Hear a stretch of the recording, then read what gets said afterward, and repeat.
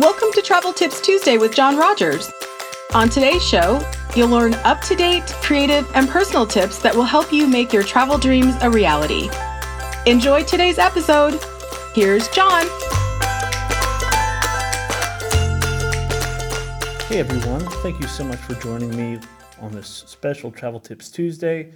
Normally we do these things as a Facebook Live, but this week we are recording in advance because I'll be out of town visiting a very special mouse and also an awesome conference over in Tampa.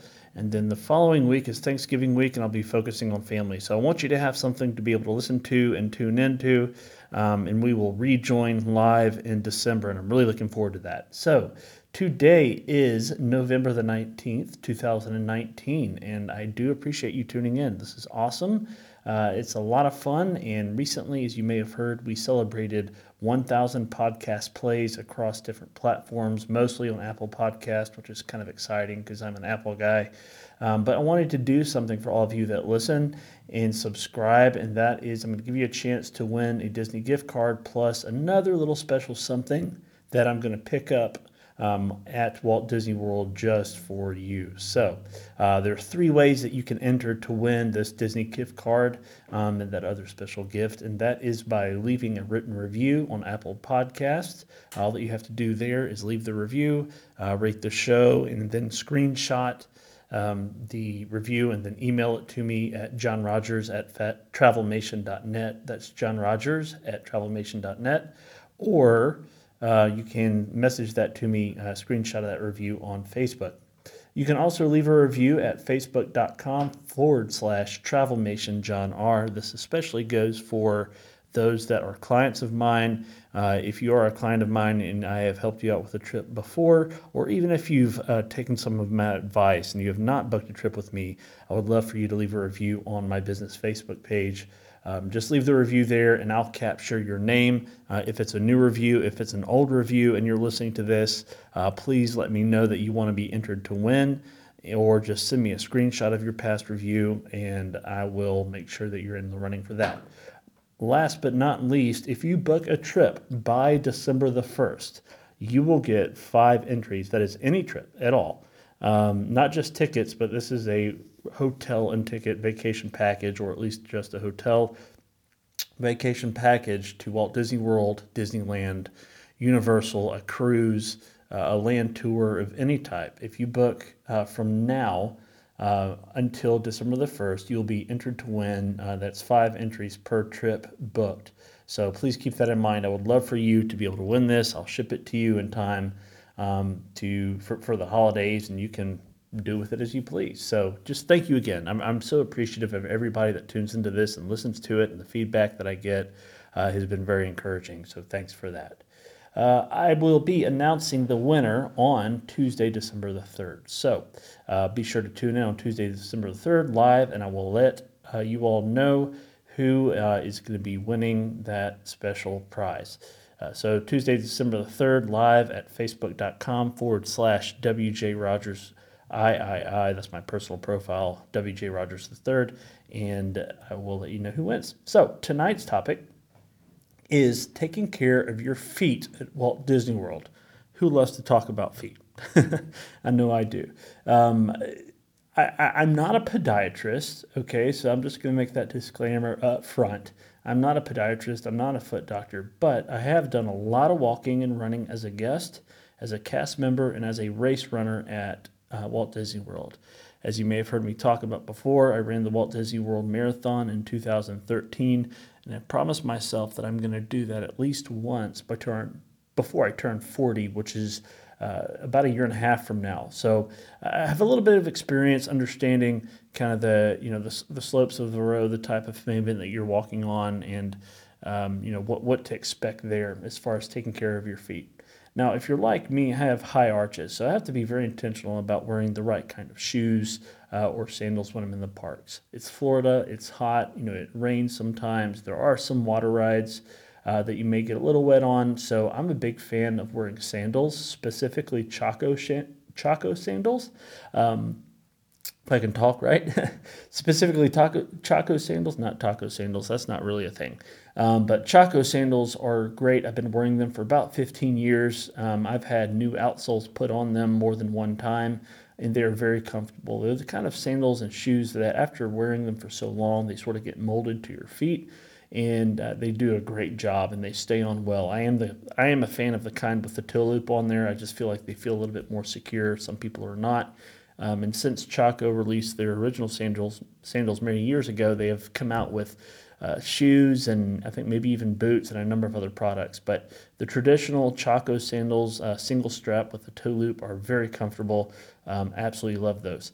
Even if you have low arches, they'll work for you because, again, they kind of get molded to your foot after a while after wearing them. But high arches and low arches, for folks that have flat feet or high arch feet, you got to be careful when you're going to Walt Disney World because of the sheer amount of walking that you're going to do. You don't want to have feet that are so aching the morning after you've spent all night or all day previous in a park that it's going to ruin the rest of your trip. Because I've been there, I get it.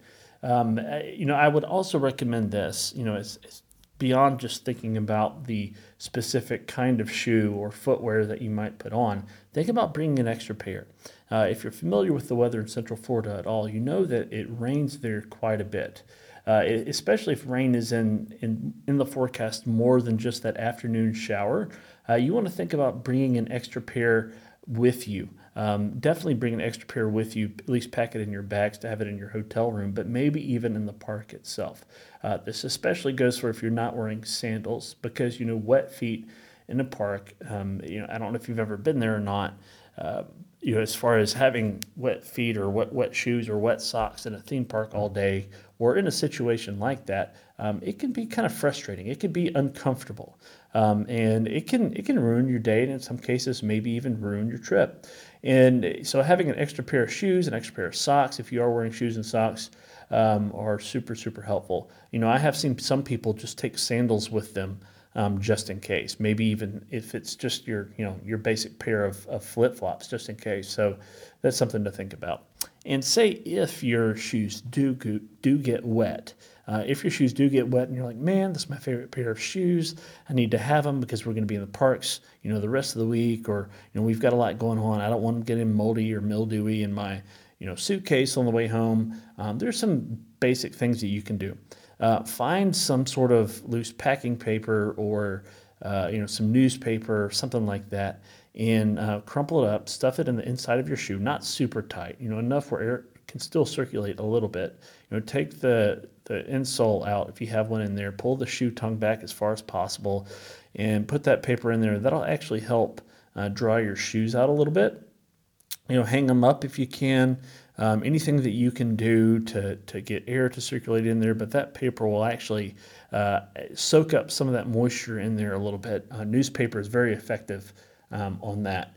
More so than some other things. In hotels, most hotels typically have some newspapers lying around that you can use.